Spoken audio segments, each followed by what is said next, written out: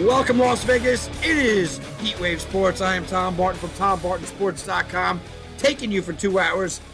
Sunday, the Super Sunday show here on Heatwave Sports. We have a lot to talk about.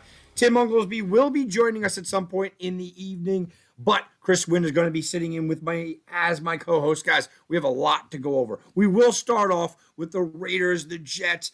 Pierce, Jacobs looks like he's back. Davante Adams looks like he's happy. Aiden O'Connell's Rookie of the Year. All right, maybe I'm getting ahead of myself, but I do want to get into that, and I want to, unfortunately, throw a little cold water on the Raiders to the playoffs talk. We'll get into that, as well as everything that happened over the course of the day.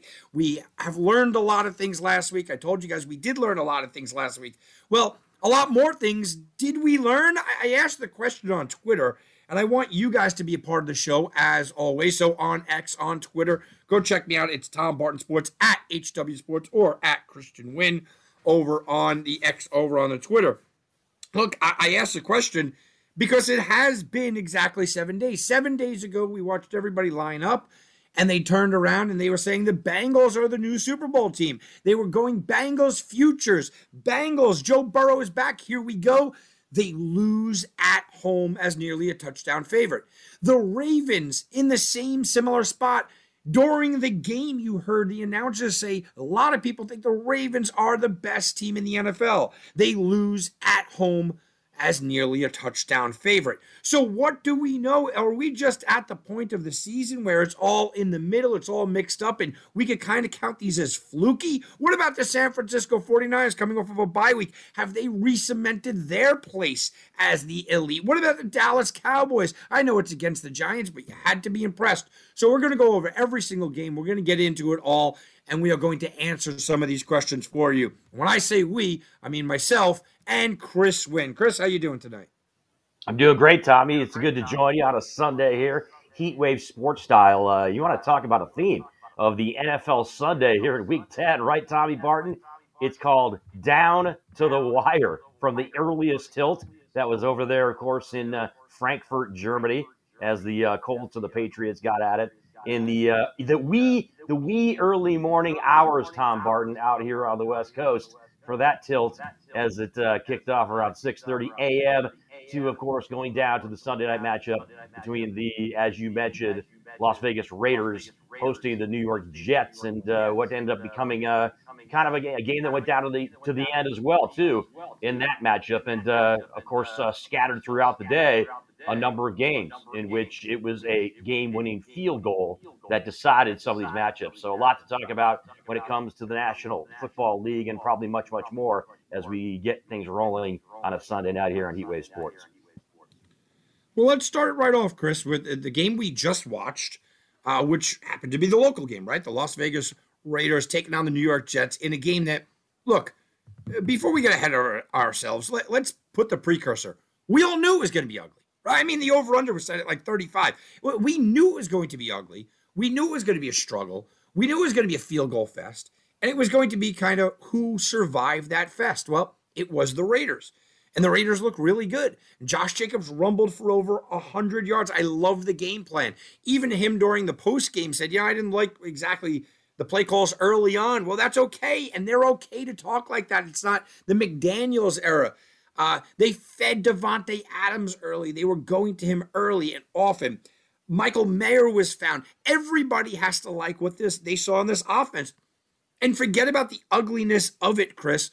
It was an offense that ran through Jacobs, an offense that ran through Davante Adams, an offense that did just enough against a really, really good defense. I was impressed with what I watched from the Raiders tonight, more so than I was impressed last week. I know they got a huge win last week, right? Big emotional win and up and down the field. I was more impressed with the win tonight than I was with the win last week. With that being said, I need every Las Vegas Raiders fan to pump the brakes. And like I said, I'm here to throw cold water, and I don't mean it. I want to say I'm impressed. I want to tell you, yes, the Raiders look good. The Raiders offense did what they had to do and looked good, in my opinion, doing it. The Raiders are 5-5. Their season all of a sudden has turned around. All of these things are true. But as we often say on Heatwave Sports, look at the schedule. And the schedule is what scares me. I think the Raiders are a better team without McDaniels. I think the Raiders are a better team without Garoppolo. I think the Raiders are a much better team from this point forward, but it may not show up in the wins losses. Look, beating the Jets and the Giants, even in the way that you did, it was impressive. I liked everything about it.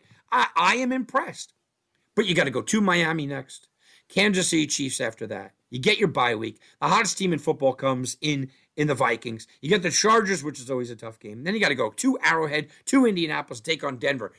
I mean, look, I'm looking at this and I'm going 5-5 is an accomplishment in itself.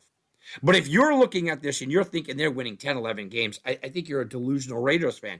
Can we just enjoy things that are nice as you have them? Expect the Raiders to be in games. Expect the Raiders to look better. Expect a lot of games like you saw tonight where there's a lot of emotion, where Jacobs becomes the guy that we know he is, where you have Spillane and Crosby causing havoc, where Devontae Adams is actually smiling again. Yeah, expect that.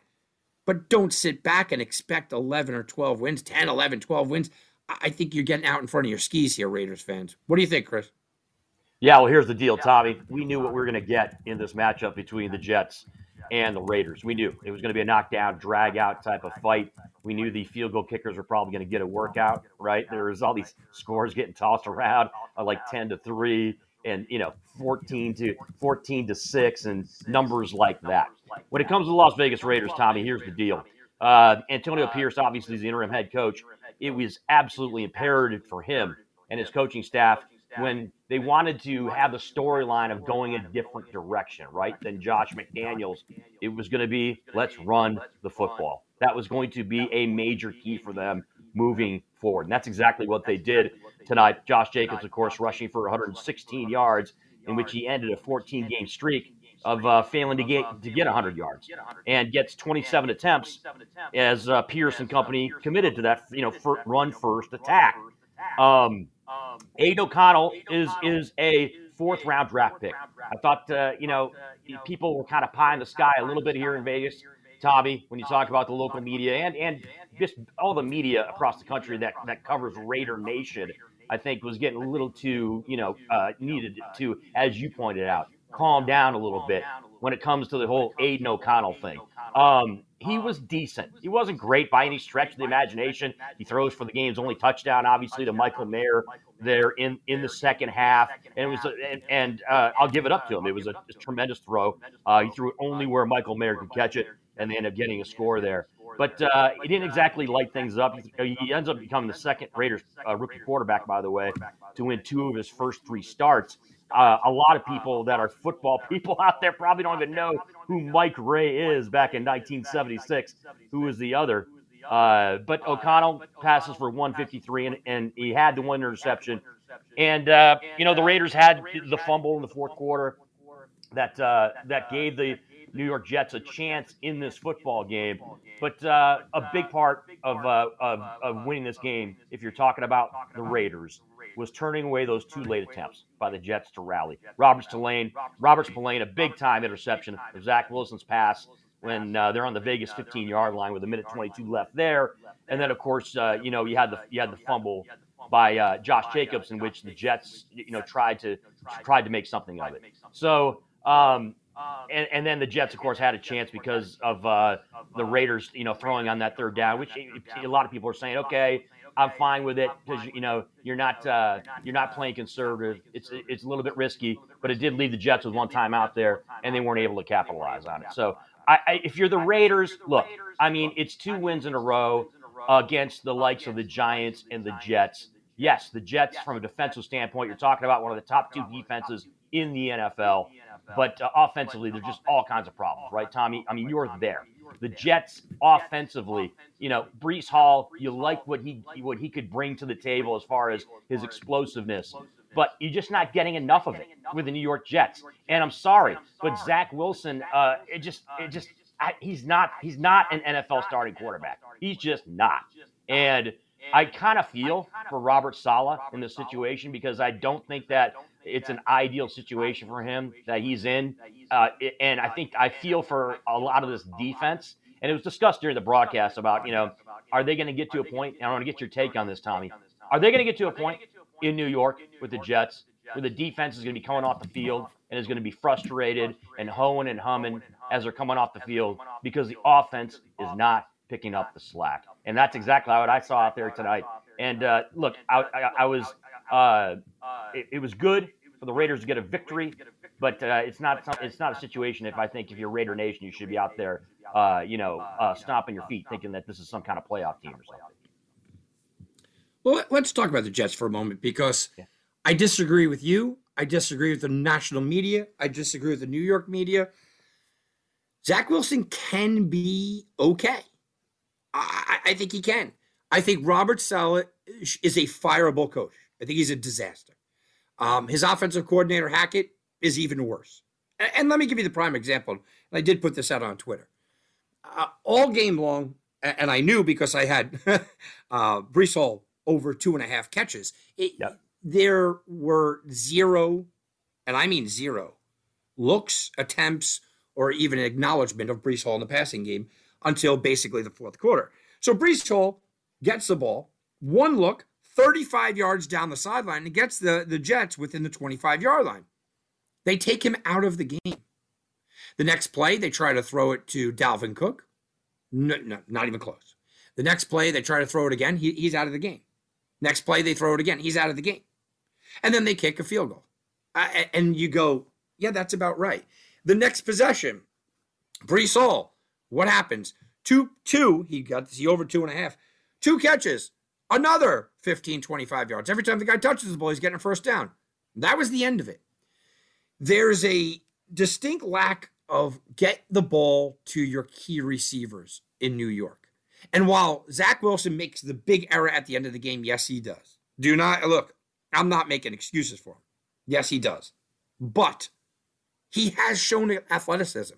He has shown the speed. He has shown the burst. He has shown a lot. On the play where he, ran down the field and just barely stepped out, or else he dives into the end zone and gets a touchdown there. On that play, afterwards, look, they're on the 4-yard line, the 5-yard line, whatever it is. Penalty, and they don't even have Breece Hall on the field. I mean, everybody's looking at Garrett Wilson, and I get it, but Breece Hall is your best player. He's the most athletic player that's on the field. He's not on the field. He's taken out of games, and not only for Dalvin Cook, but for Michael Carter and anybody else. They just are not utilizing the man the way they should. So is it Zach Wilson's fault? Partially. Is it penalties and a bad offensive line, which I love to hear all the time? Partially. But I think the bulk of this is bad coaching. I mean, flat out, Robert Saleh is in over his head. He is a bad coach. It's not he's mediocre. He's a bad coach, and a lot of it has to do with Hackett. You watched a play on the sidelines, and you know my disdain for Aaron Rodgers, okay? But I respect the man as a player. On the sidelines, you see on a third down call, Hackett call a play. The camera pans to Rodgers, who's listening to the offensive play call, and he's shaking his head and almost in disbelief. What happens? You pan over to the field. The Jets go backwards. Of course, the play doesn't work because we can all see how the plays won't work. So, yeah, if you want to get into the Jet talk, should Zach Wilson be a starting quarterback right now? Probably not. But there are worse starting quarterbacks out there. There are worse players starting as a quarterback in the NFL than Zach Wilson. He's not a starter, but in the watered-down league that we are, I guess he could be okay. But he needs somebody else on his side. Robert Saleh's a bad coach. Hackett's a terrible offensive coordinator. Zach Wilson's not a very good quarterback. That combination is just too much to overcome. Well, you laid it out solidly right there, Tommy, but I'll just add on to it. Look, I mean, it's you watching the telecast tonight, right? Seeing Aaron Rodgers on the sidelines. I got to tell you, man, I feel for the mental health that is Jet fan, right? When you have situations develop on the field offensively that go sour, right? Or Zach doesn't make a play, or, Garrett Wilson isn't able to get the ball from Zach Wilson, and they keep cutting away to Aaron Rodgers on the sidelines, and Nathaniel Hackett as well too, and it's like this huge what if, right? You're just always thinking about what could be. And I guarantee you, I have to believe Jet fan is thinking exactly the same thing. And it just kept raising its head during the game tonight because there were numerous situations, and you just had to think. And look, I have no allegiance to the Jets whatsoever. This is just a step away observation I'm making right now. But it's just got to be tough knowing that Aaron Rodgers, if he was in that situation at that time in this game against the Raiders, that they would have success because he was the guy behind center. But we understand the reality of the situation that he's hurt, but it's just got to be so tough. But look, they'd have success because success because Hackett would be calling plays and Rodgers would be shaking him off. Right. Well, yeah, but with your take on Hackett, though, look, it doesn't take a rocket scientist to figure out why Hackett's even there. The only reason he's there is because the expectation was what? Aaron Rodgers was going to be the guy, and that Hackett was going to work with Aaron Rodgers. That was the whole thing. So that's kind of all gotten blown up, and again, and so that adds also to the mental health issues I'm sure that Jet fan has, as far as the rest of this season. But I agree with you on Robert Saleh. I agree. I mean, he's not a great coach. I think he's a solid defensive mind. He's a guy who's a defensive guy. But you're not going to sit back and say he's innovative or he's someone that's going to bring in the right people from an offensive standpoint. That's not what anybody's going to say about Robert Saleh. But I would agree that he's flat out up against it right now as a coach with the Jets. Jets next week travel to Orchard Park, travel to Buffalo. I know we're going to preview the Buffalo game in a little while, tomorrow night's game. 7-point favorite is the early indication for Buffalo. Jets can't beat the Bills. I mean, they just can't.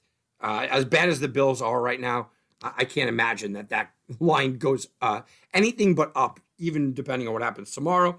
Dolphins will be hosting the Raiders. The Dolphins' early line is double digits, 10-point spread for the Dolphins, who are off this week. Any thoughts on these games? Is the bubble bursting, Tommy? I say it is. And look, you look at the opponents that they've had the last couple of weeks. You understand they're going to be having, a nice kick in the backside. Use whatever analogy you want to call it when you bring in Antonio Pierce as your head coach, and he's fiery and he's a different kind of approach. And they've been able to be successful, obviously, with these 2 wins. But I get a sense, Tommy Barton, and again, I'll be interested to see what you say. I think this is, where reality smacks you dead in the face, and you're going up against a team that absolutely is one of the best in the AFC, and also a team that would like nothing better to knock off anything silver and black whatsoever. So I think it's going to be a tough spot for the Raiders in this matchup with Miami. Well, Chris, that was the late game. Let's go back to the early game. And when I said that Zach Wilson could start for other teams in the NFL, yeah, Zach Wilson could start for the Patriots right now because Mac Jones didn't even finish the game in one of the weirdest situations I've ever watched. And by the way, I'm not even sure if Zach Wilson's better than Minshew, but I think he's better on the same par. He could start for the Colts. But in one of the weirdest situations, the Colts beat the Patriots 10-6. Again, we are giving the European people terrible football. But we knew this was going to happen. The over-under was set at like 40, 41, depending on what you were getting. It was well under in this game. The theory of this game is, look, the Patriots couldn't move the ball. And a lot of this, again, is Mac Jones' fault. A lot of it is coaching, sure. But this looked like it was a lot of Mac Jones. And at the end of the game, the Patriots down 4 points, had an opportunity to get the ball back with about 2 minutes to go to drive down the field and try to win the game. And they yanked the starting quarterback and put in Bailey Zappi. Now, Zappi threw a terrible interception. He thought he was going to get a flag. I get it. It was still ugly. But, man, are things bad for the Patriots. This among all of the conversations that happened this week, that Belichick is going to step away after the season. He's quasi going to be fired. Maybe Washington wants him as a head coach. I've heard the Giants want him as a head coach. Maybe Dallas comes calling. Gary Myers, who I've had on the Sports Garden Network show with me multiple times. Gary Myers has been tweeting out multiple times how Belichick is kind of gone with all this going on. Now there's a quarterback controversy. Asked about the confidence level of Mac Jones afterwards, Bill Belichick looked at the microphone and said, "I have confidence in all my players." Right? I mean, that's just a Belichickian answer, kind of, if that is the word. I think I just made up a word here. So, look, it was ugly. It was gross. You know, Indy got the win. Great. But every conversation that we can have is all about Mac Jones, Bill Belichick, and the dysfunctional New England Patriots. The Indianapolis Colts, I believe, every other game this season have been able to score 20 points or more. They scored half of that, Tom Barton, in this football game, and were still able to win it. Look, it was the lowest scoring game in the NFL this season. The Patriots, I mean, they're just all kinds of numbers, Tommy, that are not good when you want to talk about the New England Patriots. They're 2-8 on the season. It's the worst since Bill Belichick's first year as their head coach in 2000. The Patriots have not won a game outside of the AFC East this season. They failed to score a touchdown in at least 3 games in their first 10 games of the season for the first time since 1995. Tommy, you were much younger. I was in college at the time. I mean, it's just crazy. Now, look, I mean, the running game was actually half decent, to be honest with you. I mean, Ramondre Stevenson had a decent game. Ezekiel Elliott chipped in as well, too. But you cannot have Mac Jones out there just throwing it to the other team. 10 interceptions on the season. He's leading the NFL as far as interceptions for quarterbacks in the league. And it's absolutely just a horrific situation if you're the Patriots from an offensive and quarterback standpoint. You mentioned, of course, Bailey Zappi takes over there late in the fourth quarter. And they weren't doing Jones any favors, by the way. The Patriots, the guy was on his back 5 times in the first half in this game as well, too. So obviously Shane Steichen is gonna praise the Colts defense, right, to be able to hold New England to 6 points in this game. That's going to be kind of the storyline as to why the Indianapolis Colts won this game. But you want to talk about flat out ugly for the last game outside the United States, Tom Barton, between this matchup between Indianapolis and New England. That's exactly what it was. And again, as I mentioned with the Raider game, and how you're not going to be out there and slamming pats on the back of all things silver and black. It's not exactly like the Indianapolis Colts. I think should be getting all kinds of credit because they pull out a 10-6 win over the lowly. Yes, it's kind of hard to believe, right? We're talking about the lowly New England Patriots right now. Yeah, Patriots looking like a top 5 pick, maybe with a new head coach. I do want to ask you about the Indianapolis Colts, though, because obviously we're going to have all the attention paid on New England here, okay, with what is Belichick's future, what's the quarterback situation. Both teams are off next week to get a breather. But the Colts are sitting here and they're going, are we getting any respect? They're 5-5, same as the Raiders, right? They're ahead of the Chargers, ahead of teams like that. They're 1.5 games out of their own division. They are right in the thick of things for a wild card. You start looking at the wild card, they're right there. I mean, are we believing? Are you believing in this Colts team? Because I simply am not.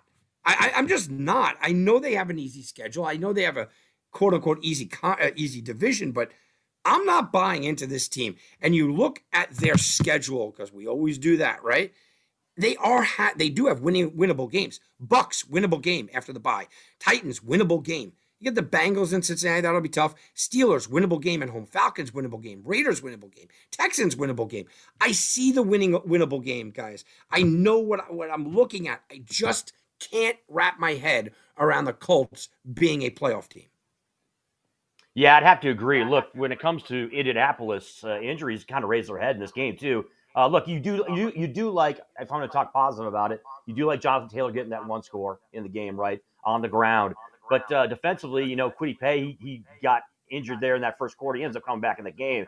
But a hamstring can be tricky, right, for DNs. Also, Tyquan Lewis, he was also hurt with that calf in that first quarter as well, too, and he ended up coming back. So you don't want to keep some of your key guys on defense to get hurt. And then, of course, Ryan Kelly has his second concussion of the season. And it's never good for, the cohesiveness of an offense when your center is out. And don't get me started on, Gardner Minshew and company, right, when it comes to the quarterbacks there. So, look, I understand they have a bye week, and that's fine. But I think that it's not going to be pretty when they host the Tampa Bay Buccaneers come November 26th. I think, and I'm not sitting here acting like Tampa Bay is just gangbusters. But I think that certainly the Bucks are going to be just a formidable foe when it comes to all things Indianapolis. I mean, look, Shane Steichen here in Vegas, obviously there's an allegiance to him because he's a former UNLV Rebel quarterback, and that's fine. But it's a tough spot for him, and I do not think, I would agree with you. I don't think the Colts are going to be a team that's going to necessarily either be a wild card or a team that can contend for the AFC South. Chris, let's take our timeout here. We'll take a quick timeout.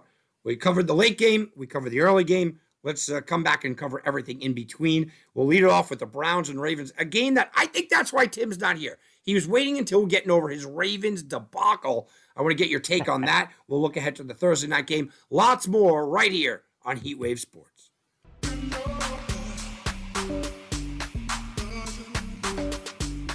And now back to Heatwave Sports. Here's Tom Barton. All right, guys, welcome back to Heatwave Sports. Tom Barton here from TomBartonSports.com. Sitting in with Chris Wynn, waiting for Tim Unglesby to jump on board with us, and we're going over everything that happened in the NFL. And I said it. Look, I'm calling you out, Tim. You're not here because you don't want to talk about the collapse that were your Baltimore Ravens, but we're going to talk about it. Chris, I didn't have any action on this game. And I had, a couple of things going on in the morning slate. By the way, I went 3-1. I gave away to the I feel bad. I gave away to the listeners the only loser that I had today. And it's funny because on the text message thread for it and everything else, I said, yeah, I like the Bengals in the over. And Tim said, what do we got, a 30? I said, I think that each one of them could kind of get to 30. I think it's definitely going over. And I wound up giving the Bengals instead of the over. My apologies, but I did go 3-1 at TomBartonSports.com today. So I didn't have this game. I didn't have anything on the game. There was kind of no rooting interest, so I didn't pay attention to it. Once it was like 17-3, which is how the game began, guys, I sort of tuned out. I was just paying attention to other games. I was keeping an eye on it. It was 17-3. Then it was 17-9. Okay. Then it was 24-9. And I really, truly wasn't paying attention. A lot of times I'll even have, a defensive prop play, and I always love to use Roquan. I know he rolled up a lot. I barely was paying attention. Next thing I know is, it was getting a little closer. Next thing I know is a little closer. Next thing I know is a little closer. And all of a sudden, it forced me to start paying attention. And as I started to pay attention, the Browns are just rolling back. So I'm not sure how this happened. I really don't. I went back. I reviewed it, but I don't know how this could keep happening to the Ravens. The collapses continue to happen to the Ravens. I said it to Tim. I said, this seems to happen every year. He said, oh, yeah, it absolutely does. Year after year, late in the game, late in the fourth quarter. This year, they'd basically be undefeated if it wasn't for fourth quarter meltdowns. And it happens again, this time at home. This time, everybody had a problem. You can't say the Ravens played good defense. The Browns put up 33. Can't say the offense was good. Jackson threw 2 interceptions and a big pick 6. This was a welcome back to reality Ravens who were being talked about as a Super Bowl champion, wasn't it, Chris? Yeah, this happens a lot, doesn't it, Tommy? Where you get a team with so much promise, so much expectations, and then they get kind of bumped upside the head with a dose of reality. Look, when it comes to the Cleveland Browns, right, this is a situation where they've received a ton of ridicule, and rightfully so, for the massive contract you give Deshaun Watson. And that's not something that's going to go away just because of one game. But, look, as much as I hate to say it, because I'm not in any way, shape, or form a supporter of Deshaun Watson, but in the second half, he was outstanding. This is a team that was down 14 in the fourth quarter. And, his second half performance against Baltimore showed why that the Cleveland Browns, were desperate to acquire a star kind of quarterback there. And, you talked about how this happened. It was about the Cleveland Browns defense, which is, staunch and was able to make plays, key interceptions at key points. Lamar Jackson, not exactly a great game, right? A couple of picks in this game to go along with that touchdown pass and 41 yards on the ground. But you just set up for a tough in-division battle, and the Browns were able to make key plays. You get that they were down 31-17 before Watson threw that touchdown pass to Elijah Moore with about 9 minutes left in the game. And then you got Lamar Jackson, one of his passes getting, bounced high into the air, and Greg Newsome just picks the thing off and returns it for a touchdown, just 41 seconds later. I mean, that's a massive swing. If people believe in momentum, that's huge right there. So I'm a monster fan of the Red Zone channel, Tommy Barton. So that's why I got a chance to catch some of the key points of this game while not watching the entire game. But again, it was an indication that Cleveland is a team that is not going to be going away. And you talk about teams like Indianapolis or maybe a couple others that could be kind of a monkey wrench, be a thorn in the side, so to speak, of the top teams in the AFC. Oh man, Tommy, I hate to say it, but Cleveland might be that team with some of the weapons they have, as well as what they can do from a defensive standpoint on a Sunday by Sunday and Monday basis. Bengals were the game that I was watching. Bengals Texans. Texans win 30-27. Look, I could go on and drool about how good C.J. Stroud has looked this year. 356 yards, 1 touchdown, 1 pick.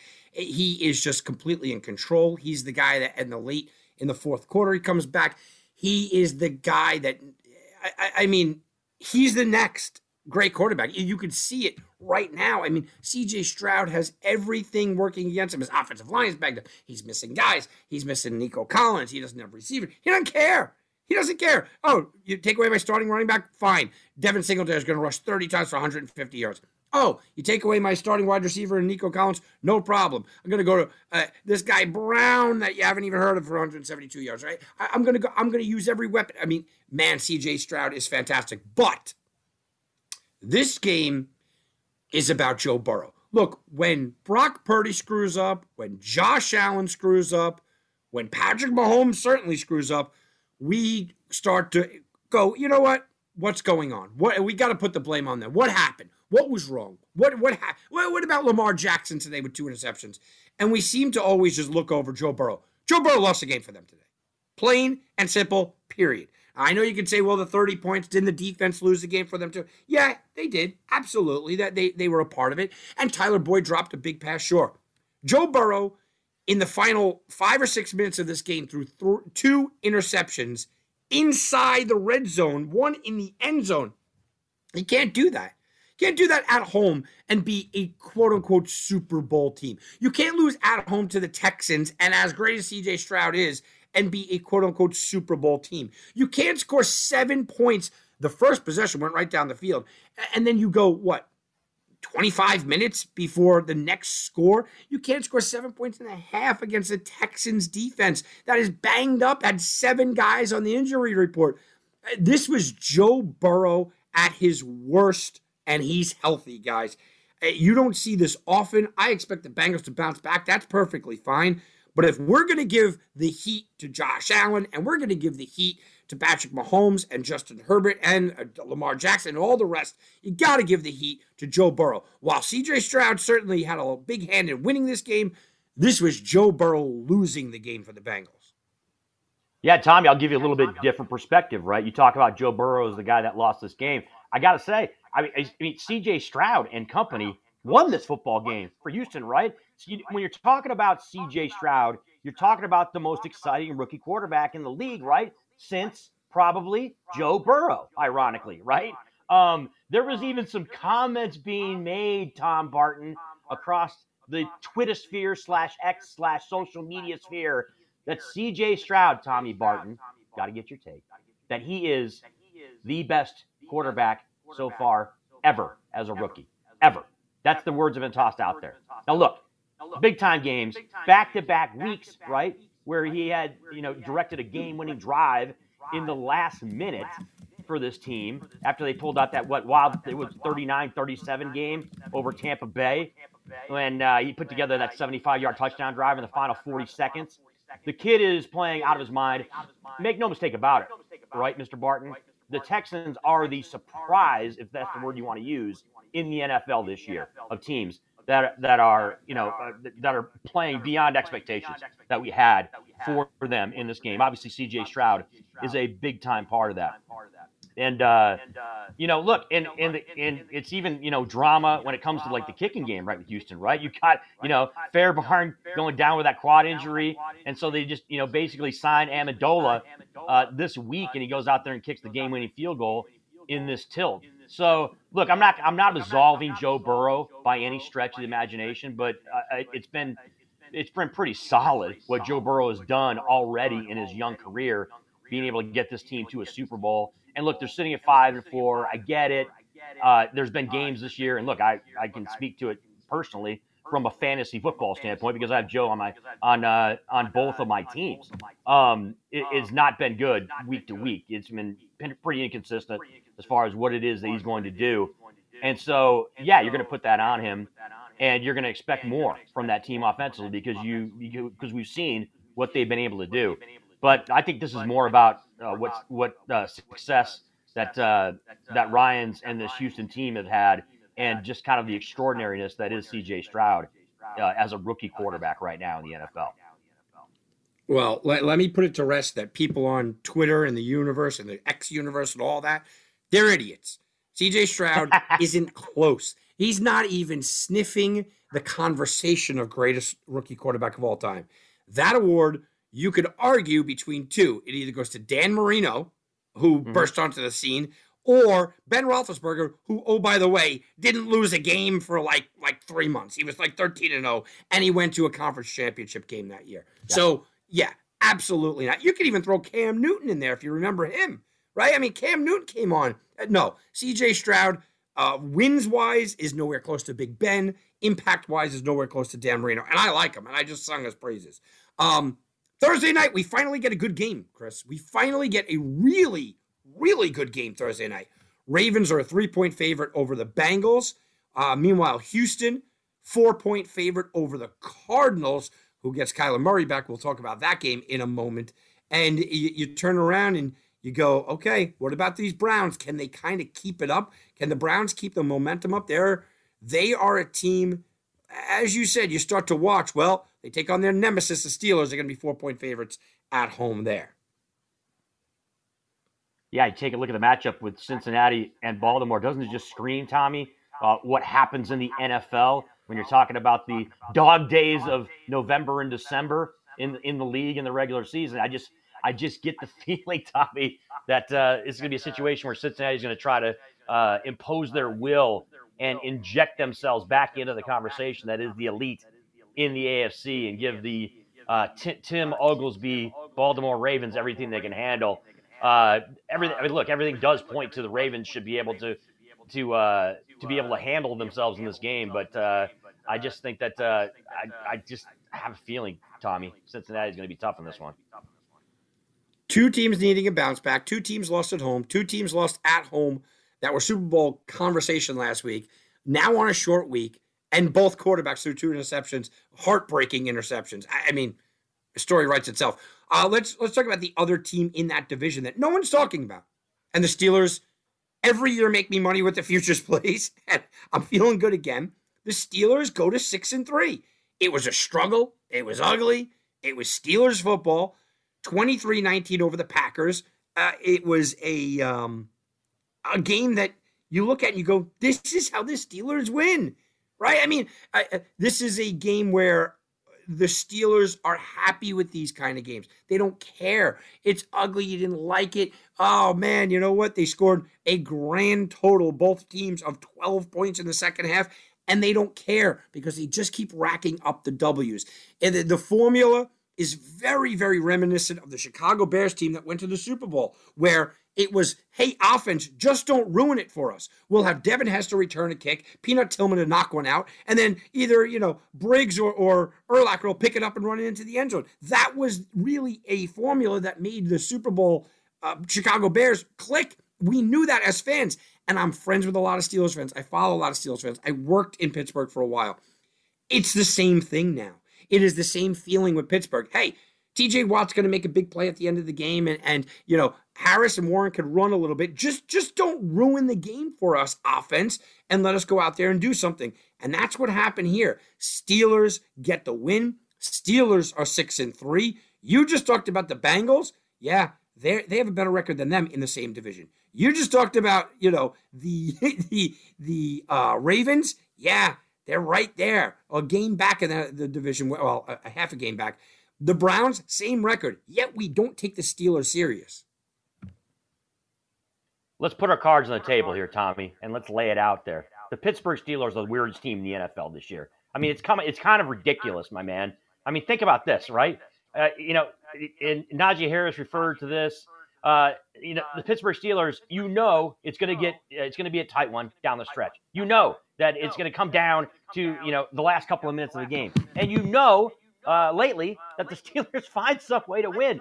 This is a Steeler team that can't outgain anybody from any statistical category whatsoever, yet they find a way to win.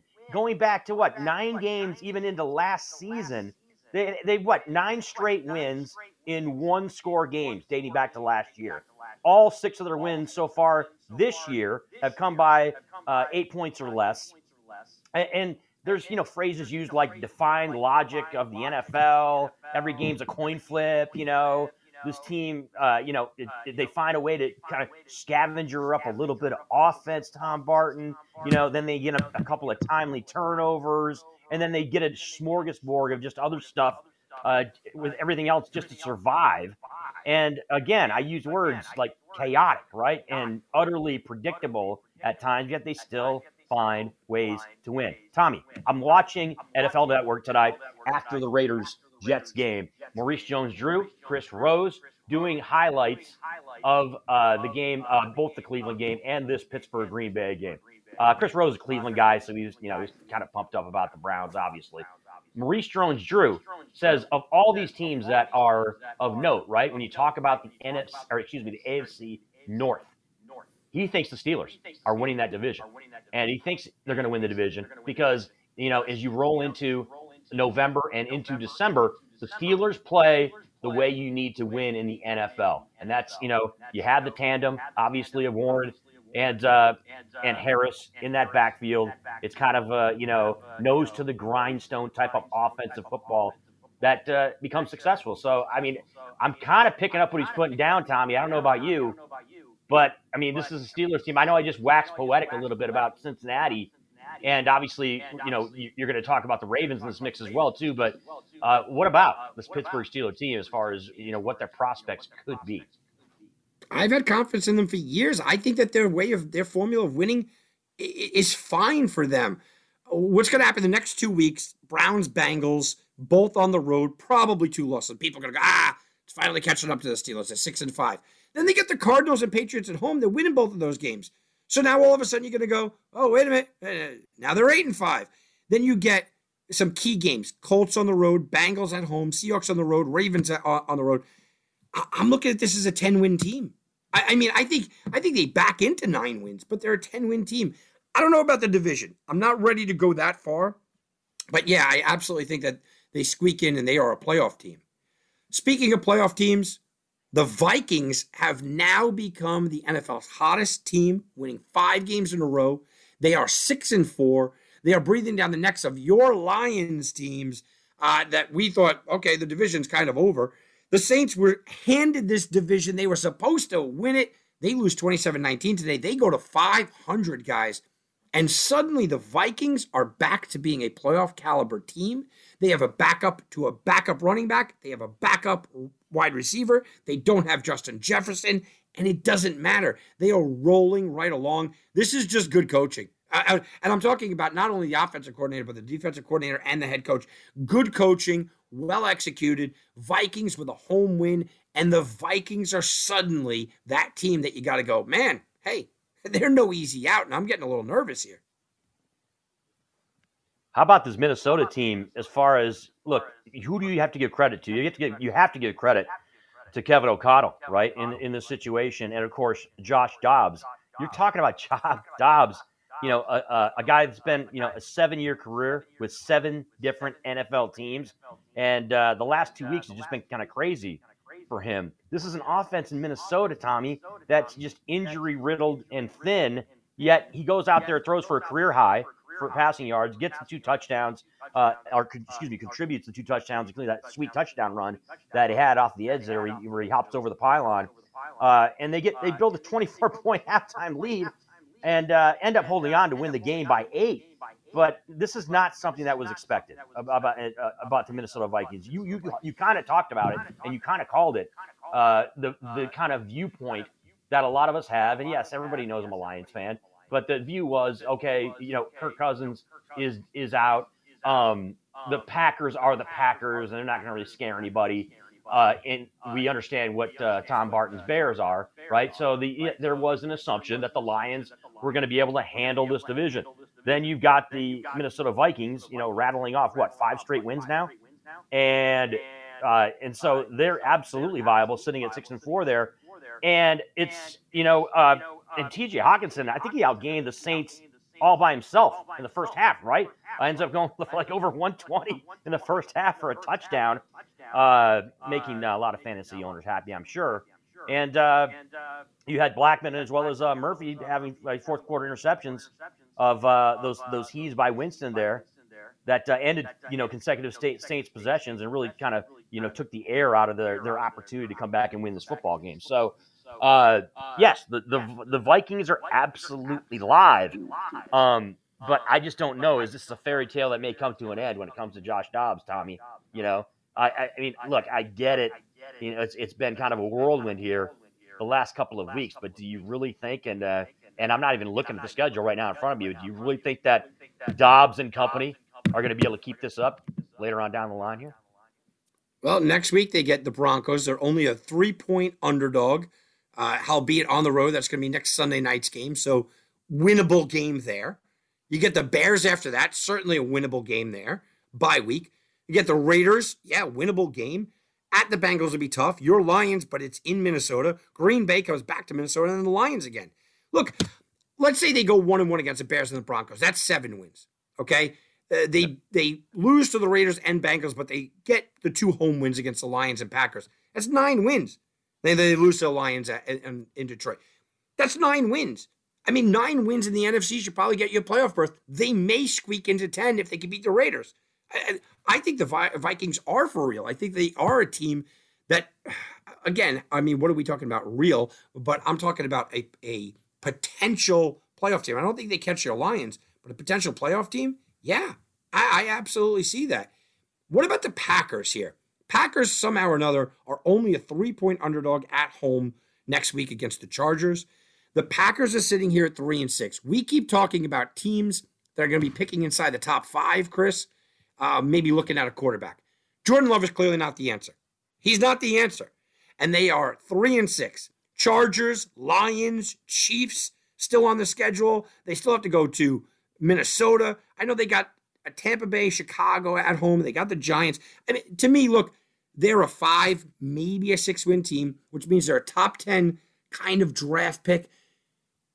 Do they go and make a change at quarterback? Do they kind of throw the book away and say, no, it's not Jordan Love? And what about Minnesota? What if Minnesota takes them to the playoffs? Do they still go make a change at quarterback, or do they stick with Dobbs?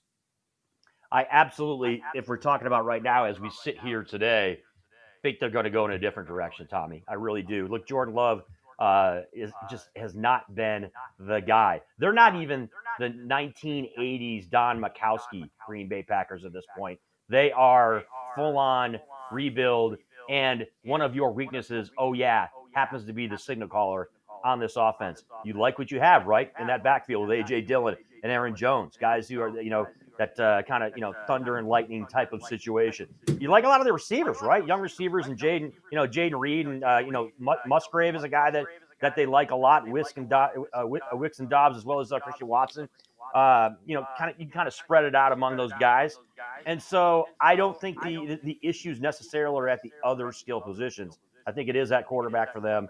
And I want to believe that, that their head coach is one of those guys that's, among that group of those young coaches that's on the rise when you're talking about, the McDaniels and guys like that.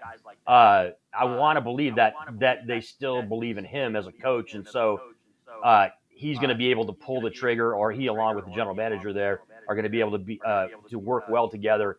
And I think there is an assessment, I guess is what I'll say. And look, we're on the outside looking in here, obviously, but it's my in my humble opinion, yes, I think that they do go a different direction than Jordan now. Tommy Barton. Now that I just said that, Jordan Love's probably going to go out there and start playing like an all-pro type quarterback. I would expect here in the next few games. the see you in jinx kind of thing. Exactly. Yeah, but you and I. But look, let's be honest here, right? You and I. It's not like we're not crying a river over here because the Green Bay Packers are having issues, particularly at the quarterback position. Well, it's a beautiful thing for me. From my vantage point, it's fantastic. You get basically 3 decades nearly of great quarterback play. It's about time to struggle. Welcome to the Chicago Bears lifestyle. Look, I think they both should go in a different direction. As good as Dobbs is, I'm not sure either one of them will. I've been doing a little bit of mock drafting and whatnot, and I do think 5 quarterbacks have an opportunity to go in the first round. I just don't know if they're willing to pull that trigger. Maybe Minnesota late, if they could get that guy, maybe like a McCarthy or a project guy like a Bo Nix potentially, and you have Dobbs on the roster. And then the question is, where does Kirk Cousins wind up? Does Minnesota get a discount because of the injury? Does he return? Where does he wind up? So lots of questions basically circling there. Look, I don't understand the line next week with the Chargers. I know it's in Green Bay. I get it. It might even be cold there. It might be snowing there. I know that the Chargers, look, they have problems traveling. I have no faith in this Green Bay team to do anything offensively against anyone. So that might be one of those lines where Tom's making a decision on Sunday night, before watching the film, and I'll have a different opinion Saturday. All right, here's what we're going to do, guys. Take a quick timeout.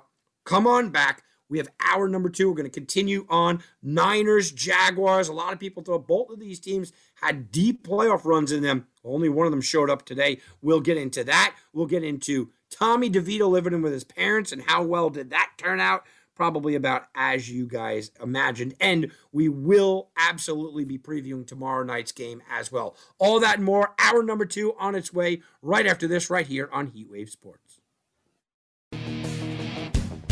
Now back to Heatwave Sports.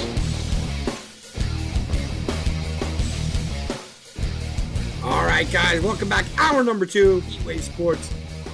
Tom Barton from TomBartonSports.com here with Chris Wynn. We are going over everything in the NFL. I got to tell you, Chris just popped over and showed me, as Chris put it, a bad you-know-what whip by the Raiders' new coach and now winning coach. 2-0. Antonio Pierce.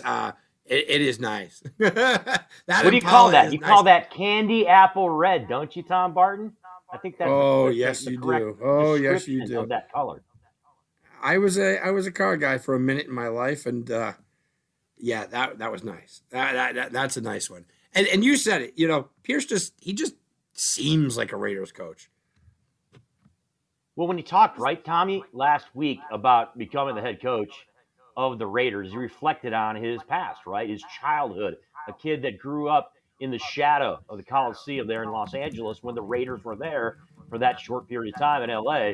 And look, we know the dynamic that is Raider Nation. We know that, the two cities were obviously a huge focal point were in Oakland, and that short period of time in Los Angeles when they had great teams. I believe they went to the Super Bowl, right? 1984, the year that they were in Los Angeles. So great teams, a fan base that is unique is the word I'll use without question. And yes, he just seems like that guy, right? And I got to be honest, Josh McDaniels didn't seem like that guy. Josh McDaniels seemed like the boy band version, if you will, the Backstreet Boys, NSYNC, O-Town / boy band style coach that it doesn't seem to fit when you look at the Raiders. guys like Archell, guys like John Gruden, quite frankly, right? Where, John Gruden wasn't exactly great with the Raiders, but the point being is that it's that mentality, it's that look, it's that, kind of representation. I think that's unique, and I think that Antonio Pierce exhibits that. Now, look, moving forward, do I think he's going to be the head coach? And do I think, after this season, he's going to end up being the guy? I don't think so, because I think they're not going to be able to be in a position from either a playoff standpoint or from a success standpoint where they're going to stick with him. But to me, he does fit the bill, right? He does seem like the guy that should be cast in this role, if you will, as the head coach of the Raiders. And we'll see how he does moving forward throughout the rest of the season. Well, let's keep moving forward with us. And there was starting to be some questions about, is Brock Purdy the guy moving forward for San Francisco? He had a couple of bad games in a row. Look, San Francisco fans would tell you, well, we're missing our left tackle. Hey, we're missing Deebo Samuel. Hey, we're missing guys all over the field. And let's go get it healthy and we'll come back and we'll be okay. Well, yeah, they were. They were just fine. They went into Jacksonville and absolutely destroyed that team. 34-3. Jacksonville couldn't do anything offensively. Trevor Lawrence looked pathetic. If I could disparage someone that I've really supported his entire career, he looked absolutely pathetic. The Niners looked just as good as they did when we saw them clicking on all cylinders.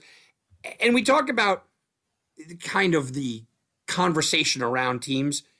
The conversation around the Jaguars started to be, remember last year after the bye week, it got really hot. If they do it this year, can this team really be considered maybe a Super Bowl team? And the Niners were, well, I'm not sure. They had that early season success. What if? Well, after this game, it is clear. Jacksonville's still a step behind. They cannot hang with the elites. You can't lose a game like this at home in this fashion and think that you are. But the Niners, they're back to being one of the elite teams in the NFC. And the Super Bowl conversation is back on for sure. A lot of times, right, Tom, we talk about coaches and staffs wanting to just, chuck out game tape and never take a look at it again. Maybe the Niners just can do that with the last 3 games, which they lost, because it was almost like they hit the reset button. The Niners were simply dominant, both sides of the line of scrimmage, and pretty much controlled this game from the opening drive. You love what you saw from San Francisco on the ground with 144-yard rushing. You love seeing Deebo Samuel back in the mix if you're a Niner fan, coming back from that 3-game absence and getting that 23-yard scoring run for San Francisco. And, the Niners, I guess it takes a 3-game losing streak, a cross-country trip across to Jacksonville, and taking on a team that had a 5-game winning streak at the time to reestablish yourself as a favorite in the NFC. From a defensive standpoint, no doubt, they were also dominant. You saw Trevor Lawrence sacked 5 times, and Nick Bosa was just all over the place all afternoon. And even Chase Young, right, newly acquired from the Washington Commanders, comes in and gets in on the action as well, too. So definitely kind of a reboot for San Francisco in this game. And to be honest with you, as someone who's a fan of a team that's considered one of the better teams in the NFC, I never thought that this was a San Francisco team that was going away anytime soon, or was not going to be in the mix, and kind of expected that some type of game like this was going to happen in which they were going to lay the wood to somebody, and that's exactly what they did against Jacksonville. And Bosa and Young now that trade, that if Brock Purdy's holding up a Lombardi trophy, I think we're going to look back at that trade and be like, wow, how did the rich get richer getting Young? Like I said, Deebo was back. Everybody was back healthy. And it's like the Avengers reassembled here, Chris, because that's how good they looked. What about Titans-Bucks? The Bucks are another team that you look at and you go, they just keep plodding along and hanging in there. It's a winnable division. No one's running away with this thing. I had made the mention on my Sports Garden show multiple times over the last couple of weeks that the best red zone defense in the league belongs to the Bucks. They still have 2 dynamic defensive middle linebackers in White and David. White is a talent. Evans is a talent. Mayfield is doing good things back there. It's just their offensive line. If they could get a little bit better play, this team could be dangerous. Well, they moved to 4-5 with a complete defensive shutdown of the Titans. Will Levis might have a bright future, but he's going to stumble, and this is one of those stumble type of games. Derrick Henry couldn't do anything. He was actually running backwards for most of the game. Will Levis couldn't do anything. The Bucs looked good. Mike Evans, 143 yards. But it really was the Bucs offensive line that finally looked pretty good in this one. And you got to start looking at the Bucs and saying, can they go on a little streak now? Yeah, when you talk about what San Francisco was able to do right after 3 straight losses, come in with an impressive win against Jacksonville, Tampa Bay, right? Kind of a situation which is a team that dropped 4 in a row after winning 3 of their first 4 games to start the season. And this is definitely a way to get right or the Tampa Bay Bucs. I think that touchdown that Mike Evans ended up getting there in that game kind of personifies, Tommy, what this team is all about. He catches the ball there at the 4 or 5 yard line and just kind of willing his way into the end zone. This team finds a way to get it done. And Baker Mayfield is no slouch, right? As far as a quarterback in this league, he's a legitimate starting NFL quarterback.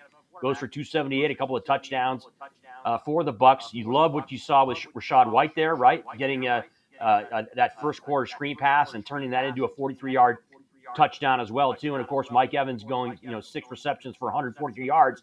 And he probably should have had another touchdown, right? I mean, it's not probably. He should have had another touchdown that he just drops in the end zone. So, but this Bucs team is, if you want to call Jekyll and Hyde to me, at times they can be Jekyll and Hyde. But they're formidable when it comes to the NFC, and they're definitely not a team that anybody should be taking lightly at all. Next week, the Bucs, for all their worth and everything that's good and everybody's loving them, well, they're 10.5-point underdogs on the road against San Francisco. I understand it, even though we just kind of sang the praises. And Jacksonville stays at home. They get this Titans team -6 Jacksonville in what I think Jacksonville starts to become almost a, hey, you're not in a must win, but you kind of got to win here. And if the Niners play anything like they did today, this will be a nightmare for the Bucs.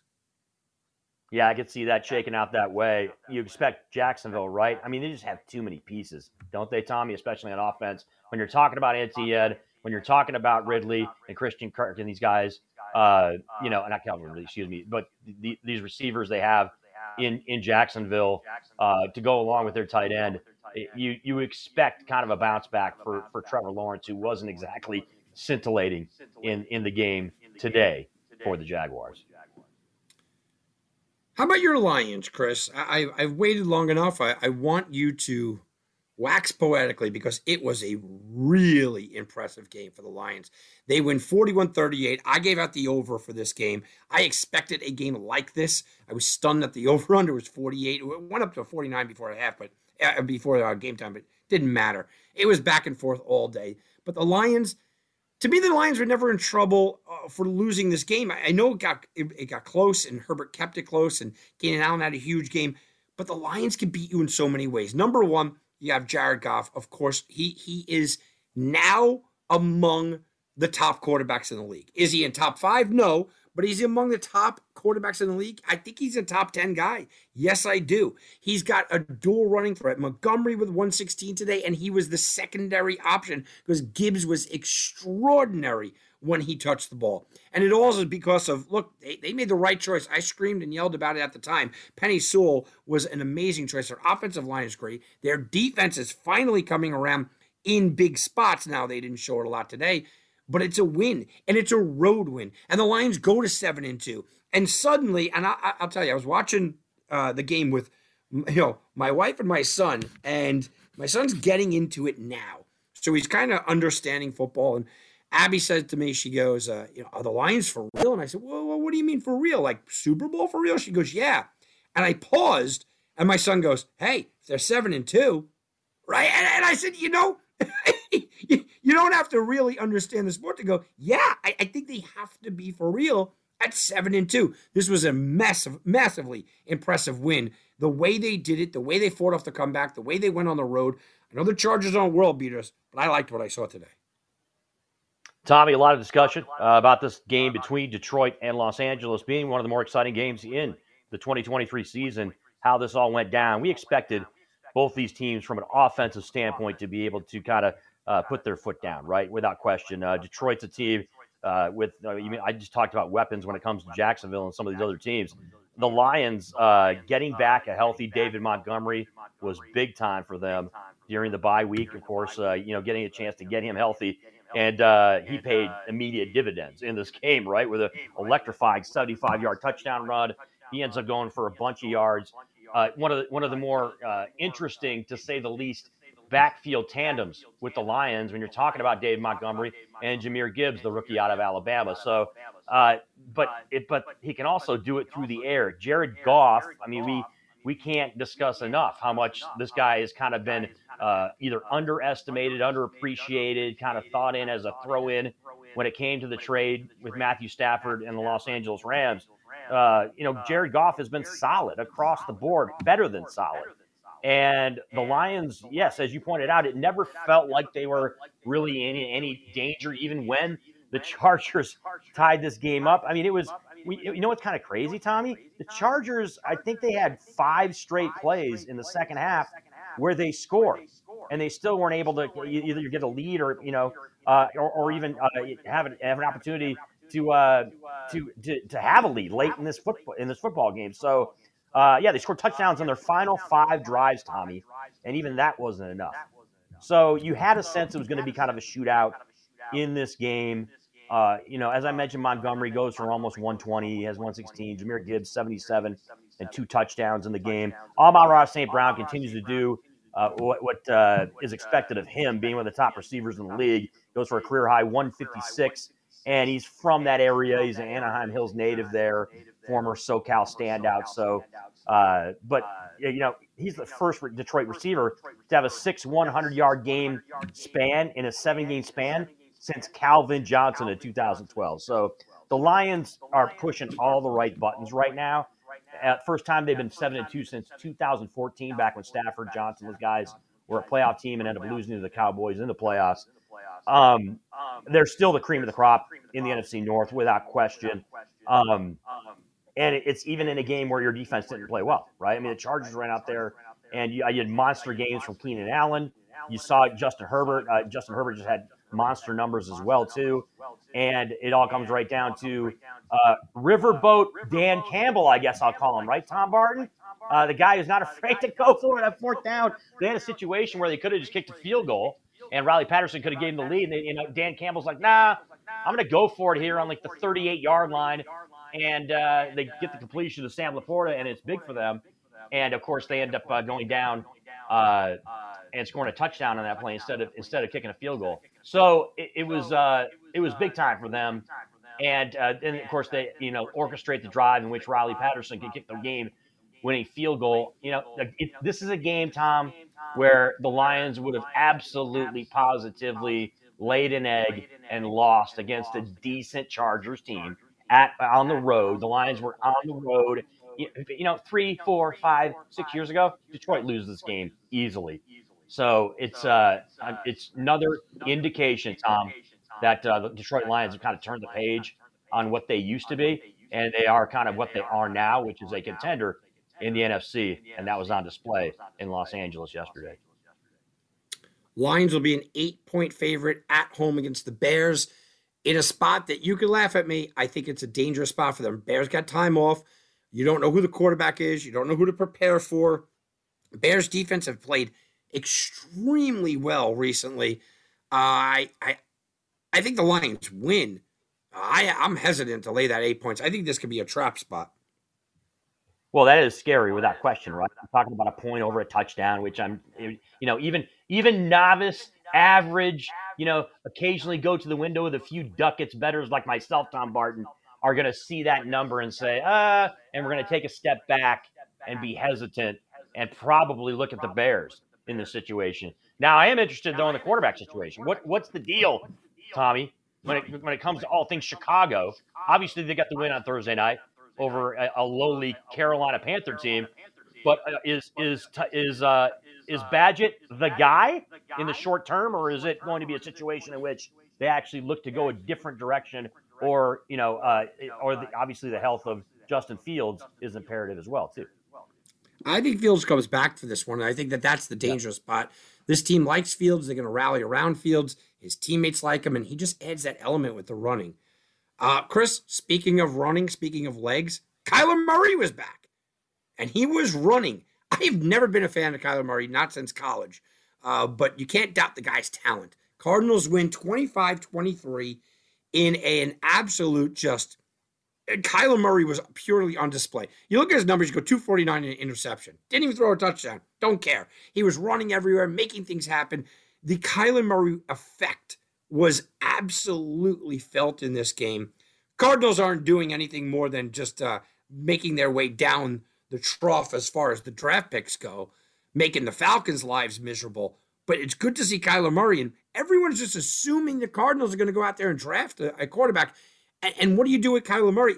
Guys, he still can play, and boy, did he play. You know, you have certain quarterbacks that walk onto the field, and you go, yeah, he's a difference maker. He's still a difference maker here. He gets the win. The Falcons drop back to 1-4 on the road, and that's going to be their big problem.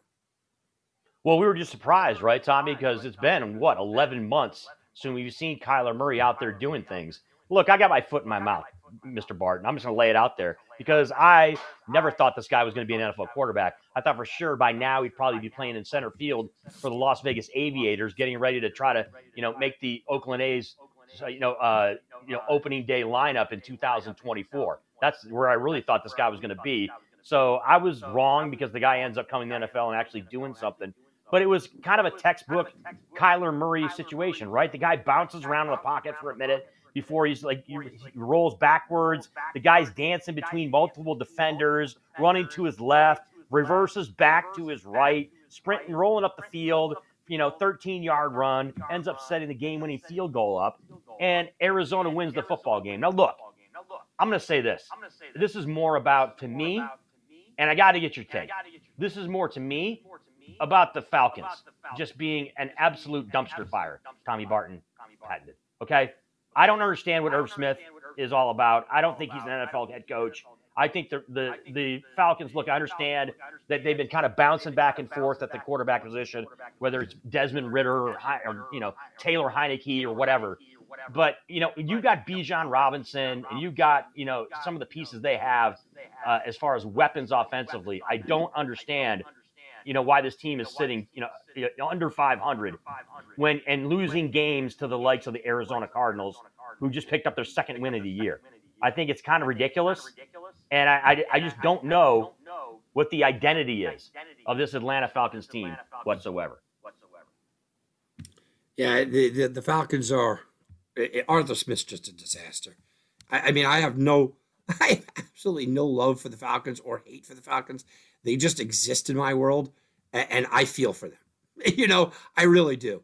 Cardinals takes on the Texans next week. Texans 4.5-point favorite. I thought that would be a lot higher. I really did. But look, I think people are still finding out, who is this? Is Murray back? Is he going to be what we thought he could be? Let's breeze through this one real quick here. Cowboys just dismantle Tommy DeVito living on his mother's couch, 49-17. Dak Prescott goes nuts, 5 touchdowns. They were still passing. I mean, this was McCarthy just rubbing it into the Giants, and I get it. If you don't want it to happen, you don't call off the dogs. You just stop us, kind of thing. I get all that. They were throwing and throwing and throwing. It was 28-0 at the half. They came back out, not even just throwing short passes, bombs all over the field. CeeDee Lamb was incredible. Cooks was incredible. Everybody got into the show. Well, not Pollard. If you had Pollard in fantasy, he didn't score, but everybody else scored. Dak looked amazing. The Cowboys just absolutely laid it on the Giants. The Giants are the worst team in the NFL. I don't think anyone's even arguing that at this point. And the Cowboys bouncing back. Look, they should have won against the Eagles. I think they took their frustrations out in this game. You want the magic number, right, Tom Barton? It was number 72. No, we're not talking about William the Refrigerator Perry lining up in the backfield for Tom Barton's Chicago Bears. No, we're not talking about the win total for the 1996 Chicago Bulls. We're talking about the combined points, Tom Barton, of the two meetings of these two NFC East teams that the Dallas Cowboys have won by. They won 40-0 in the opener in New Jersey. And full disclosure, Tommy, so this was another play that I had today. I had the under 39, and our friend Danielle McCartan from WFAN there in New York, she X's/tweets me back, Well, Chris, what are you doing? They won 40-0 in the first meeting. Why would you think this game would go under 39? And I was quickly proven completely wrong again, as the game almost went over in the first half. So the Cowboys just laid an absolute smackdown on the Giants, right, Tommy? And you mentioned it, Dak Prescott just lighting things up, accounting for the 5 touchdowns and throwing for over 400 yards and 4 TDs in this game. Look, it's a Cowboys team that is solidly in the mix, right, Tommy? When you're talking about probably the top 4 teams in the NFC, there's a lot of people that know their football, know their pigskin, know their gridiron, that have the Cowboys solidly right there with the likes of the Philadelphia Eagles, the Niners, and the Lions atop the NFC. And they just kind of imposed their will in this matchup against the Giants and showed exactly why they are where they're at. Next week, Washington takes on the Giants. They're 8-point favorites at home. I am still alive. I'm in a pool with 30,000 people for a survival pool. There's 124 people left, and I'm one of them. I have to kind of choose next week. Washington might be my pick against the Giants. Dallas, well, we might see a repeat of this. Dallas takes on the Panthers. I know the Panthers had extra time off. They are 9.5-point favorites. So Dallas going to be able to rack up some points if you're in a fantasy league there. Last game of the day, then we're going to go to a quick timeout. Seahawks beat Washington 29-26. I had the over in this game, and I cannot tell you how frustrated I was. This game, folks, was 9-9 at the half. Field goal. Come out of the second half, Washington, field goal. I mean, and then it just exploded. 27 points in the fourth quarter. Geno Smith looked really good. Kenneth Walker looked really good. At times, the defenses, they were non-existent. Don't look at this score. I got my over, but don't look at this score and think that the defenses held them to field goals. No. It was just up and down. Sam Howell throwing it all over. Robinson running it all over. But Seahawks, look, they get out of this thing with a win. And you could say, again, how do you get there? And Washington's playing tough, and they are. And our Bieniemy thinks that Sam Howell is Patrick Mahomes, and that's the system he's using. All of that is true. Seattle goes back to going 4-1 at home and making Seattle relevant again. They're 6-3. I picked them before the year to win this division. I think they are not only a legitimate playoff team, I think they're a legitimate threat here, Chris. Call me crazy. I'm on this Seattle team, and I'm looking at them as a dangerous team. Tough game today. I get it. They walk out with the win. Seattle 6-3, as you mentioned, tied with San Francisco at the top of the NFC West. And big-time rebound, right, Tommy, when you're talking about getting just lamb-basted by 34 points last week to the Baltimore Ravens, the second worst ever loss, by the way, in Pete Carroll's tenure up there in the Pacific Northwest. This is a game in which you had both Sam Howell and Geno Smith with, late game heroics, scoring drives and trading big throws and TD passes there kind of in the closing minutes. And they had a feel, right, of the last team to get the ball was going to win the football game. And that's kind of how it shook out. Geno Smith was just flawless right there in the closing minutes of the fourth quarter. And he didn't just do it one time. The guy did it twice in this game late, leading them, of course, to Jason Myers getting a chance to kick that game-winning field goal as time expired. And they held off Washington in this game. But, Geno Smith, obviously, last year had, a tremendous season, kind of almost like a rebirth type of season for him. It hasn't necessarily been like that completely this year. But there have been moments throughout this season. This is the third time in this year that Smith has led a winning drive in the fourth quarter or overtime for Seattle. So, again, a team that is absolutely live when we talk about teams like the Pittsburgh Steelers in the AFC and others, right? This is a Seattle team that many people don't really think about because they play in a division, obviously, with the San Francisco 49ers. But they could be really formidable for as we get later on down the line here and close to the playoffs. Well, you look at this, you go, they have a quarterback, they have a dual-header running back that they could go back and forth with. They have receiver depth, great offensive line, great middle linebackers. Their secondary is young, but they're pretty good. If they can just get some kind of consistent pass rush, that's kind of the difference maker. I thought they'd be on the Chase Young thing, maybe that is the difference between a division championship or not. Next week, they get the Rams. They'll be 3-point road favorites off of the Rams are off of a bye week. After that, they get that matchup with the Niners, then the Cowboys, then the Niners again, then the Eagles. So, wow, is it going to get tough? You could call the Rams game next week almost a must-win for this team because the 4 weeks after that, and they do finish off, they finish off the Cardinals, Steelers at home, and Titans. So, they have 3 winnable games at the end, but Niners, Cowboys, Niners, Eagles after next week, I think it's almost a must-win in a division game. Things are going to get real tough for Seattle. All right, let's get a quick timeout here. It'll be the last timeout. We'll come on back. When we get back, we're going to preview the Bills game tomorrow against Denver Broncos. The line has been shifting and moving, and, we're starting to look at the Bills in a different light. I want to talk to Chris about that. How are the Bills viewed if they win? How are the Bills viewed if they lose? And the same thing with Denver. We all remember their defense giving up 70. They look like a completely different team. How much more will they look like that better team when they come out of the bye week? We'll talk about all that and more right after this, right here on Heatwave Sports.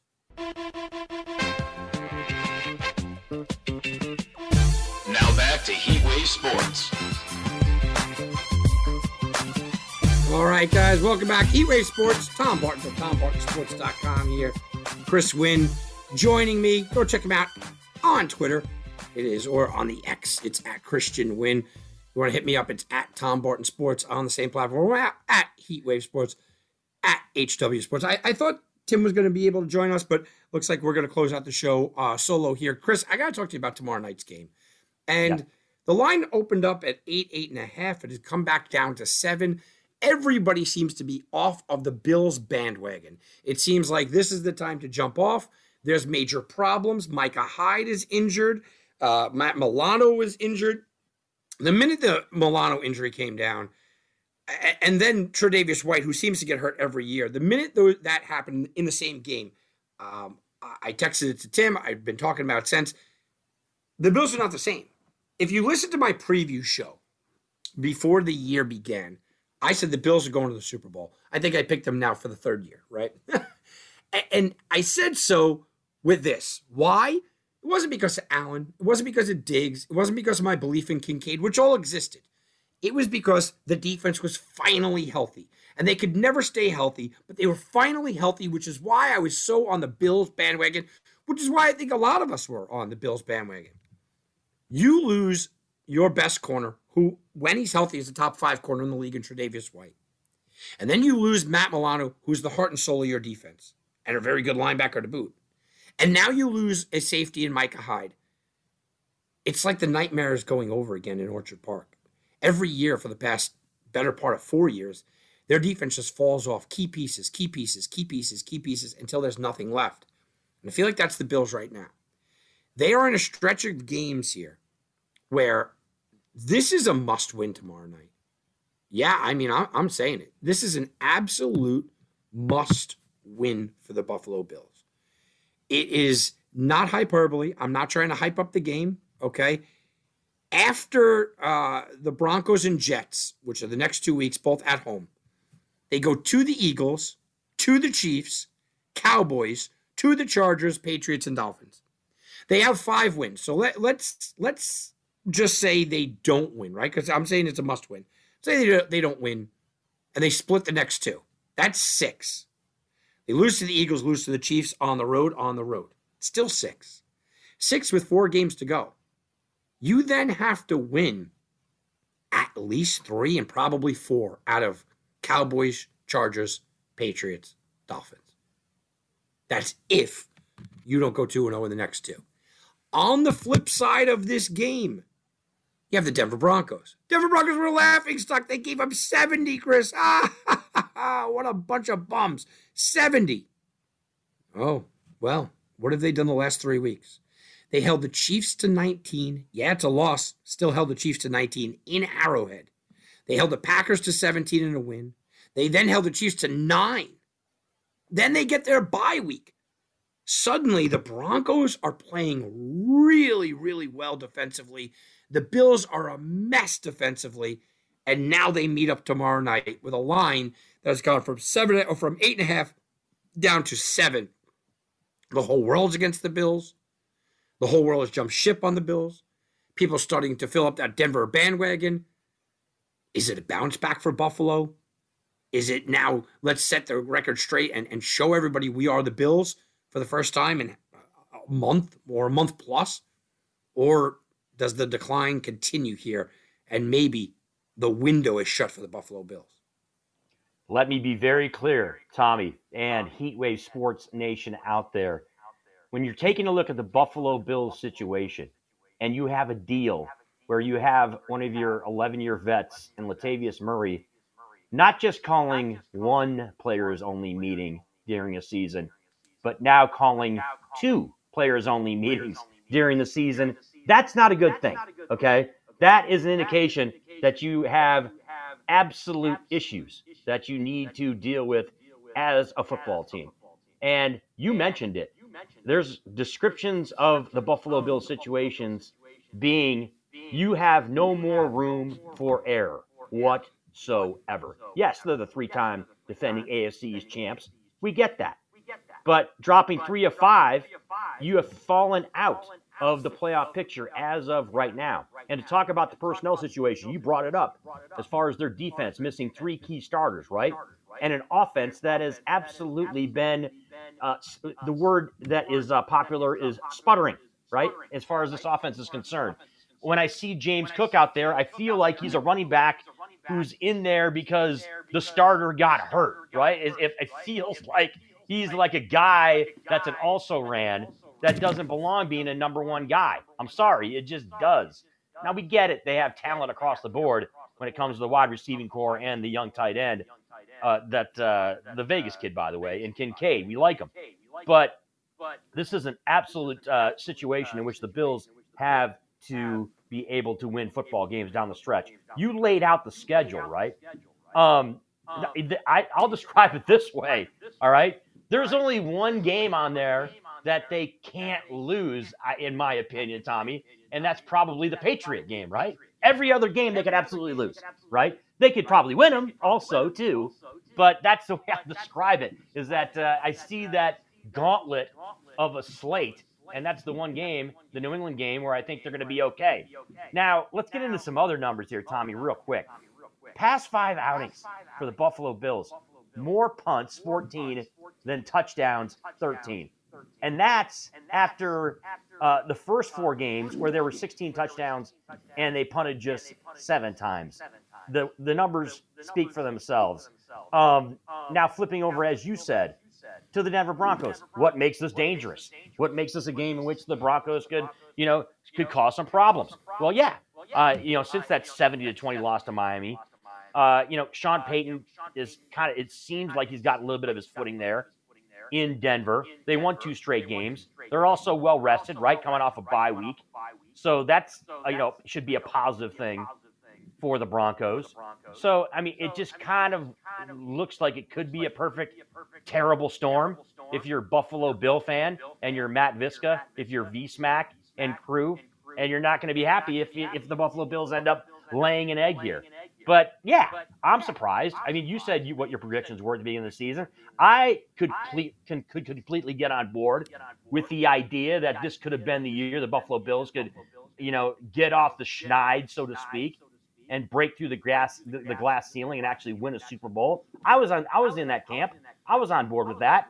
But right now they're 5-4, and it doesn't feel like a team that is necessarily going in the right direction. So I guess here's the deal. If they come out here and they look impressive and they get this win over Denver, then, and the Broncos coming off that 24-9 win over Kansas City 2 weeks ago, in which the Broncos snapped they're 0-16 against this division rival in that game. So I guess there's a spot here where the Broncos could possibly, have, it could be a letdown situation, I guess, to the extent that the Broncos could have a letdown. But I think you understand what I'm saying. So, it seems like it's a spot where the Bills should be able to handle it. But, hey, man, this is not exactly a team that solidifies a ton of confidence, Tommy Barton, when you're talking about the Buffalo Bills right now in the 2023-24 season. Is it fair to say that the Bills are in a no-win situation tomorrow, or the Broncos are in a no-lose, and let me explain. The Bills go out there tomorrow, like you said. Impressive showing. They thoroughly beat Denver. No problems. Yeah, 31-17, something like that. The defense looks fine. Allen looks good. James Cook runs well. And what are we going to say? Well, yeah, okay, you're supposed to do that. It's Monday Night Football. You're at home, and the schedule is ahead of you. If they go out there and lose, that's it. We're throwing dirt on them. Whereas the Broncos are the other way around, aren't they? If you go into Orchard Park and you win, all of a sudden, you've now beaten the Chiefs and the Broncos in back-to-back weeks. Schedule in front of you is pretty light. Wow, this is great. I mean, if you lose to them, okay, no big deal. But if you win, well, you've done that. Their mindsets are so vastly different. You only get this kind of perfect storm on a primetime game every so now and then during the year. The Bills are in a must-win. They cannot lose tomorrow. And even with a win, we're all going to go ho-hum. Where the Broncos are in a must-nothing, right? I mean, they really are a must-nothing tomorrow. If they win, wow, we are going to talk about the Broncos something different. If they lose, no problem. Denver can still convince their fan base that they have an easy enough schedule with the Vikings and Browns at home, Texans, Chargers, Patriots, Chargers at home, Raiders. They still have enough of a schedule left to be able to get their wins. Is that a fair assessment that really nothing will change tomorrow unless the Bills lose? It's a spot-on assessment, but I'll also add on to it. I'll piggyback a little bit here, Tommy. It's all the pressure is on the Buffalo Bills in this situation, right? The Denver Broncos, we kind of have an expectation of what they are. We kind of feel like we know what they are. And a big key in this matchup tomorrow night is going to be this Broncos defense, right? Now, look, they'd still rank last in the NFL as far as yards allowed and is tied for, 31st in points surrendered. Now, we understand that they gave up, 10 touchdowns to the Dolphins in week 2, so that kind of might skew that number a little bit. But Patrick Surtain talked about this as far as kind of the mindset that the Broncos defense has right now. They really do feel, after what they've been able to do in recent weeks, that they're a team that can bend but don't break. Well, what am I talking about when I say that? Well, they feel like teams can make some plays and get into the red zone, but there's a standard almost now in Denver where they can hold them to 3 points or no points. That's the way that Patrick Surtain II and other guys on this defense feel. So that's going to be intriguing to me, Tommy, in this matchup tomorrow night to see exactly how the Denver defense responds in situations with the Buffalo Bills. Are they giving up touchdowns to the Bills in these situations, or is the field goal kicker rolling out there and booting it through the uprights? So, with that said, give me a prediction. How do you see this one playing out? I think the Buffalo Bills offensively are going to be able to be productive, particularly through the air. I think this is a situation in which both Diggs and Kincaid can expose some weaknesses when it comes to the Denver Broncos. So I'm thinking I'm not going to sit out here and say that Buffalo's going to score 30-plus points in this game. But I do think it's going to be somewhere in the neighborhood of like a 27 to. It seems like a 27 to 13 type of game, Tommy, where the Broncos just aren't able to muster up enough offensively to get it done against the likes. I mean, you do like kind of the emergence, right? Is the word I'll use, of Jerry Jeudy, right? Of being the guy that he's kind of supposed to be. I mean, he's nowhere near what his projections were, but. Just that he's actually finally shown up is a good thing for the Denver Broncos. But I just don't think I think the Buffalo Bills defensively are going to be a real issue for the Broncos in this tilt. So I think that 13 points is ambitious if you're talking about the Denver Broncos. So I think it is a 27-13 type of football game in which the Buffalo Bills get the win. Yeah, listen, I'm right with you. I'm going to kind of annoy every sports bettor out there because I have it almost right on the number. I had 27-20, right? I mean, it's right there for me. I think that Buffalo squeaks out a win. Micah Hyde going down is tough. You have 11 starters on your team, okay? But let's be honest. The front four generally are switching in and out. So that means you have 7 real starting defensive players on your team. The Buffalo Bills in the last couple of weeks have lost 3 of them. That's like half. You know, I mean, that's massive. You lose White and Hyde and Milano. That is massive. And I really like what the Denver Broncos have been doing. I think that they keep it close. It's going to be tough. One thing I will say, if you guys are looking for like a free pick or something, I'm staying away from a lot of this game. I love college basketball tomorrow, but I'm staying away from a lot of this game. But go look at Josh Allen's attempts over 33. He has thrown 38, 40, 40, 38, 40. I mean, he could go over this by 10. And I think he's going to have to throw all day. You said it. James Cook isn't really holding up his part of the bargain running-wise. He's going to have to throw all day. Chris, that's going to do it for us. We're going to head out of here. I got to tell you, it's always fun and quick. Every time I'm on the air with you, I tell you how quick it is to be on the air with you. Where can I hear you all week long?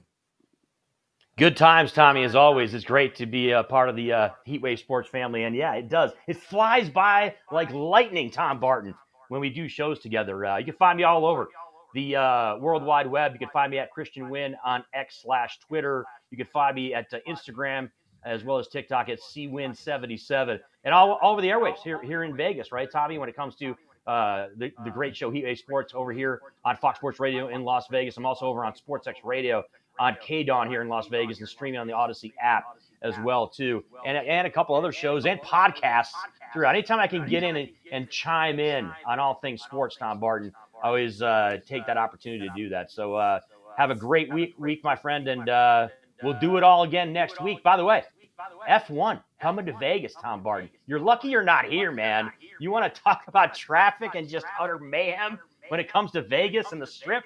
Well, F1's is on their way here, my friend. Thursday, it all gets going. And it's a night gig. It's all like a late night gig here in Vegas that's going down for the first time ever in town here. Vegas newbies, I heard people from the F1 complaining. They didn't know it rained in Vegas, and they didn't know it was going to be cold.